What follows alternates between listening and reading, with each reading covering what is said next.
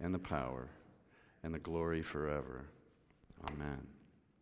Let's take a look initially at the text today. Let me read our gospel, Luke chapter 5, beginning at verse 12, going through verse 26. There it is. Two stories, great stories actually, both of them very strong and powerful in and of themselves, the Word of God. While Jesus was in one of the towns, a man came along who was covered with leprosy.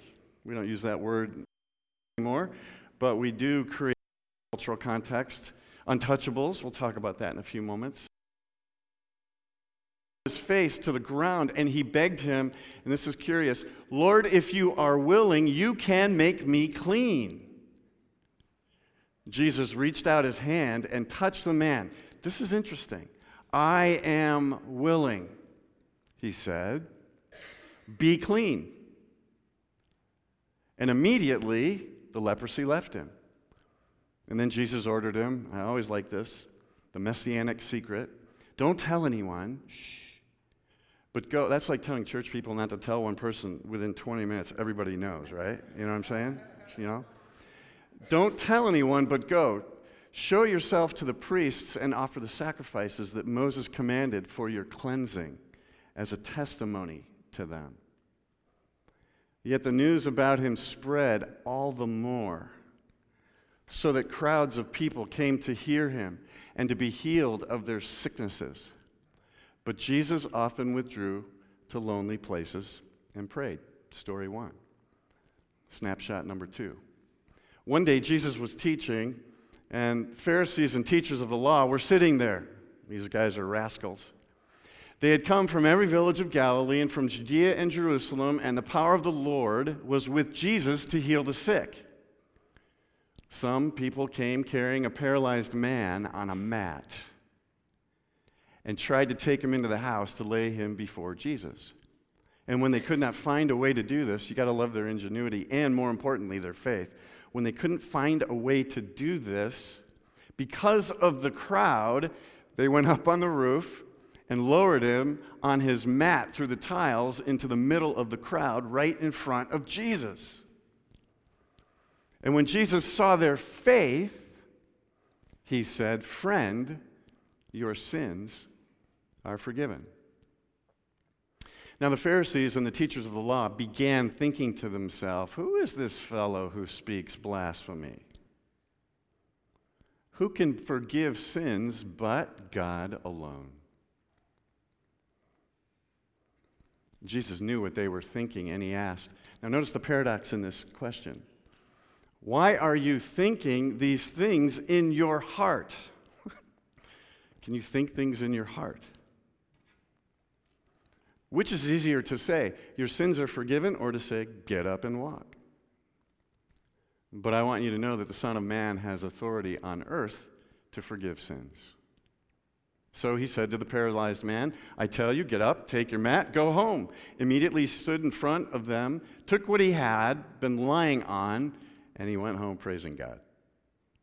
And everyone, it's a great word, everyone, all of us, were amazed. And he gave praise to God. And they were all filled with awe and said, "We have seen remarkable things today." Amen? Yeah, the reading of God's. Let's pray together, shall we? As usual, your text is thick because life with you is thick, God. Enable us this day to see not just what we see, but the words beneath the words.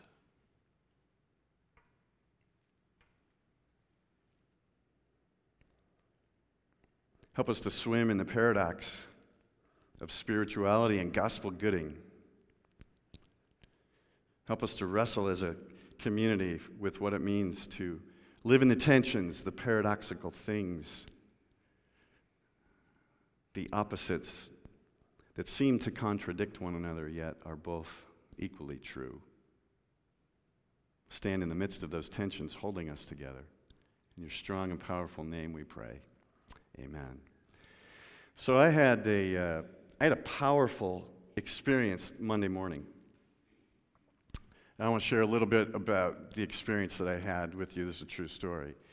For some reason, I'm not exactly sure why, I've been getting up and waking up really early recently, like super early for me. And which is strange because I have this thing called fibromyalgia, which means I usually don't start getting up in my brain and going till about noon. Which means I stay up really late at night. So this getting up early thing has been a kind of a strange dynamic for me. But I've been waking up really early, like 6 o'clock early. And that happened to me again on Monday. I woke up again like I've done almost every day this week and a few weeks prior to it. And Mondays are my day when I stay at home in the morning and I start to dig into the text. So I had gotten ready. I was sitting at my desk in my home office. I'm reading the text through. My typical process is I read the text through a few times. I get the rhythm of the text. I try to connect it with the title of the thing that I saw 3 or 4 months ago when I wrote this so that we could prepare and plan. And I was just getting into my rhythm. And I was struggling a little bit with the flow of the text, how I wanted to word these things. And I usually scribble on a blank sheet of paper all my ideas that come randomly, and that's the first part of my process, and then I kind of step back and I just begin to think more orderly about that, and I received a text right in the midst of this from my middle daughter, and she gave me permission to share this story with you. Now, first of all, my middle daughter doesn't really ever connect that much with me via social media, right? So this is kind of strange. I get this text. Here's what it reads. I'm not going to tell you what time it was, but it was early. I miss you, Dad. And I replied, hi, sweetie. I miss you too. How are you? She writes, I'm doing okay. Just drinking a cup of coffee and hanging out with my pups. She has 2 dogs. How are you? So things are going really good right now. Now, before I read any further, I need to let you know, and she did give me permission. She had dated a guy for 4 years, and it ended fairly abruptly a few months ago. So she's been picking up the pieces, right? It's kind of the dynamic of what's happening here. And I replied to her, I said, I'm studying to preach on Sunday. Coffee sounds good. I'll go get one and drink it with you. I've been waking up at 6 for a week. It's good and bad at the same time. So I go down, I fix myself a cup of coffee, and I come back up. And she replies, wow, that's really early for you, Dad. You're on Mom's schedule. Ha, ha, ha. What's your message about? And it was strange because, as I mentioned earlier, it was beginning. It was the beginning process, and I was struggling to piece it together and tether it together and in a way that I thought made any sense. You may still wonder if I made that connection. But it came to me when I had to write her text, when I had to respond to her. Here's what I said. Luke 5:12-26. I just read it. The good news is paradoxical things. When you feel invisible, God sees you. When there seems like there's no way out, God makes a way out for you. Exclamation mark. Happy face emoji. Not too bad for our morning cup of coffee together, is it, Katie? Katie replies back, nope. That's probably what I needed to hear this morning. And I replied, I was seriously just thinking the same thing, bud. If you read the text, it'll make more sense. See, I'm just trying to get that extra, right? Back to Tyler, right? Just read the text. I'm not going to go on with the rest. I think that's a little more private. This is a powerful text, if we let it be a powerful text. Paradox, the word itself, is strange because it's 2 things that don't seem to go together, yet somehow they're equally true, right? Like reverend Wilson. There's that. Well, it's more of an oxymoron. I think if you allow me some semantic stretching with the word paradox, we're going to see that the gospel really is paradoxical things.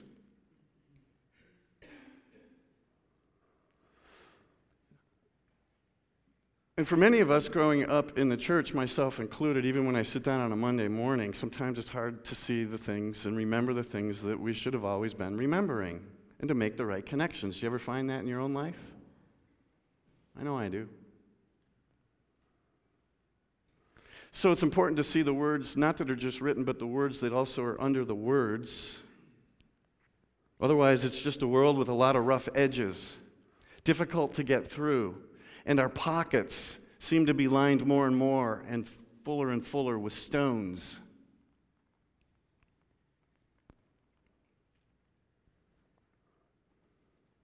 So it occurred to me when I was reading the text and texting my daughter and having a very profound devotional moment that the truths of this good news this morning, then, and even today is probably the simplicity of its profundity. And the profundity of the text is found in its simplicity. Because I know, really, there's a lot of us in our culture today that while they're not lepers, they feel invisible. And yet, it's a great phrase, and yet, God sees them. Jesus says, I'm willing to a leper that was an untouchable in that culture and had to live on the outskirts of town. And the leper comes to Jesus and he says, Lord, if you are willing, you can make me clean. And Jesus' response was simply and only, I know you feel invisible, but I see you. I am willing. Katie, I know, kind of feels invisible.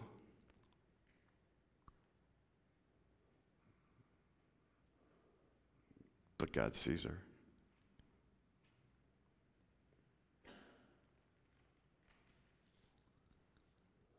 I think more and more people in our cultural context are feeling like peeling paint that soon falls off and blows like dust in the wind. Many of us have those expressions in our eyes, like we're only a coin with one side. Yet I am willing, I see you, God says. You're not invisible to God. No one is. So yeah, we don't have lepers today, but we have other folks. You want to list a few with me out loud?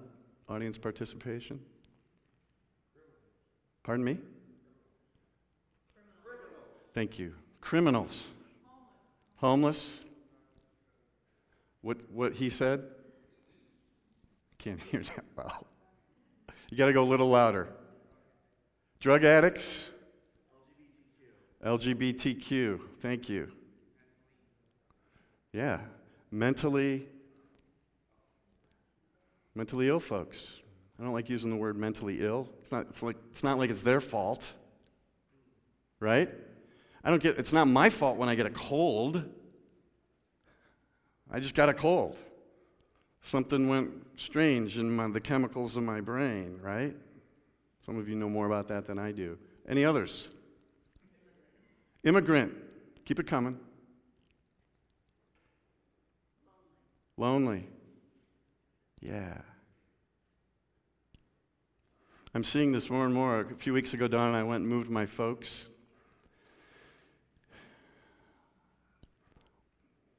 I don't think they've ever used this phrase. I've actually heard other people use it, but I can tell that they're feeling more and more invisible as the decades go by.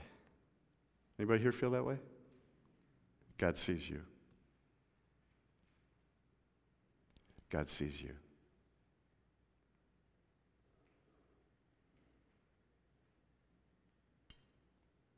We have a series of hashtags that we've been trying to use with our social media. One of my favorite ones, although they're all really good, right, Garrett? If we don't say so ourselves, is hashtag we see you. We see you.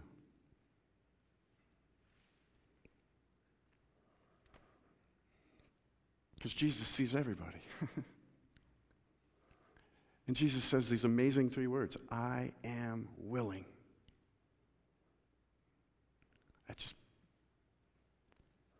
And I, as a dad, what I felt for my daughter was profound. But can you imagine Jesus feeling that on behalf of all those folks that we just listed? What?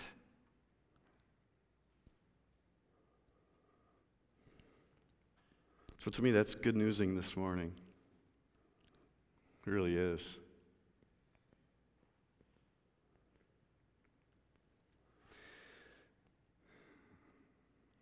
Second truth I see. When there seems like no way out, God makes a way for you. And when I sat down to take a look at this text, I was more drawn to this story than I was the first story, but that phrase, I am willing, I see you, really kind of caught me by surprise. Talk about the paradoxical things of my study dynamic.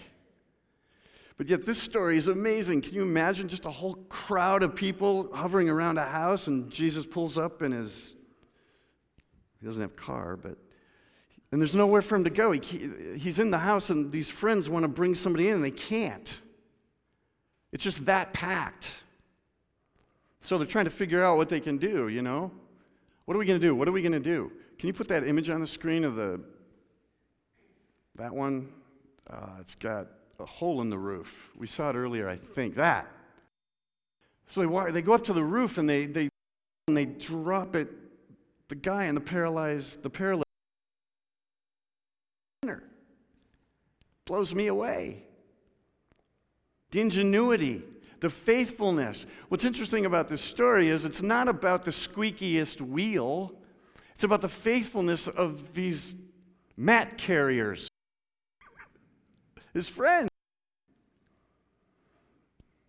They lower this guy who's in pain and been untouchable. Another untouchable, right through the center of the roof, and just drop him down on Jesus, and I can just envision Jesus, shaking the stuff off of him.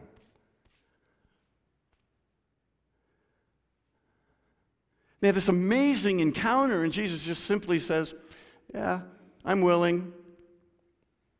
Your sins are forgiven. Take up your mat and go home. It's awesome. The words underneath the words, friends. The feelings underneath the feelings, friends. The power of the story made alive, not just in our imagination, but lived out in our cultural context today. That's what it means to be church. We see you. Church for the rest of us. The gospel is paradoxical things. And then there's these rascals, right? These suspicious guys. There's the Pharisees and the Sadducees with their suspicious assumptions and becoming more and more suspicious of this guy, Jesus. You've got to be careful of that, friends. I think in our context for church folks, cynicism and suspicion is the number one barrier to spiritual growth. Because it means we're not willing. It means we're not looking. It means we're not able to see what God is doing when there seems like there's no way out. Because when there is a way out, God will make it plain. If we have eyes to see and ears to hear. And then it's just this barrage at the end of all these amazing things, right? Did you catch those adjectives? They praised God, they were filled with awe, and we have seen remarkable things. Because they went. Go. So let me connect us some dots today. Anybody here feel invisible? Anybody ever feel invisible? Thanks for raising your hand and nodding your heads. Yeah. I mean, if we're really honest, we all feel invisible. Not just once in our life, but maybe almost every day, if we're honest.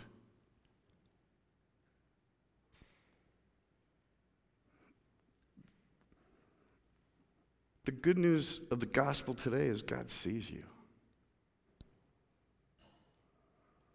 As sure as shooting, as I'm looking you in the eye right now, God sees you. That message got communicated to my daughter via a text. It wasn't me, it was God. I wasn't looking in her eyes like I'm looking in your eyes today. It's powerful stuff. If we let it have its way in our heart. Anybody feel boxed in with no way out?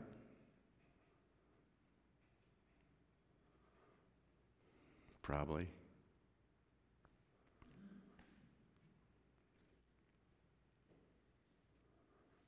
God opens roofs. God opens roofs. That's the good news this morning. Let's pray.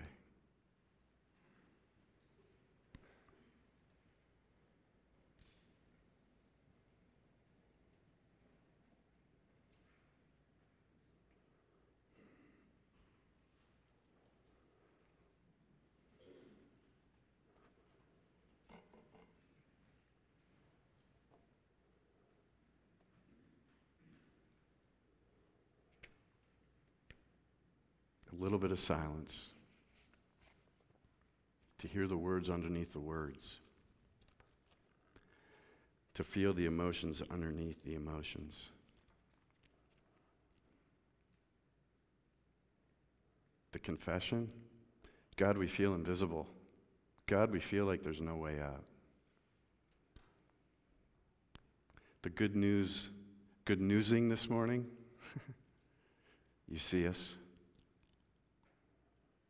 And praise be to God, you open roofs, man.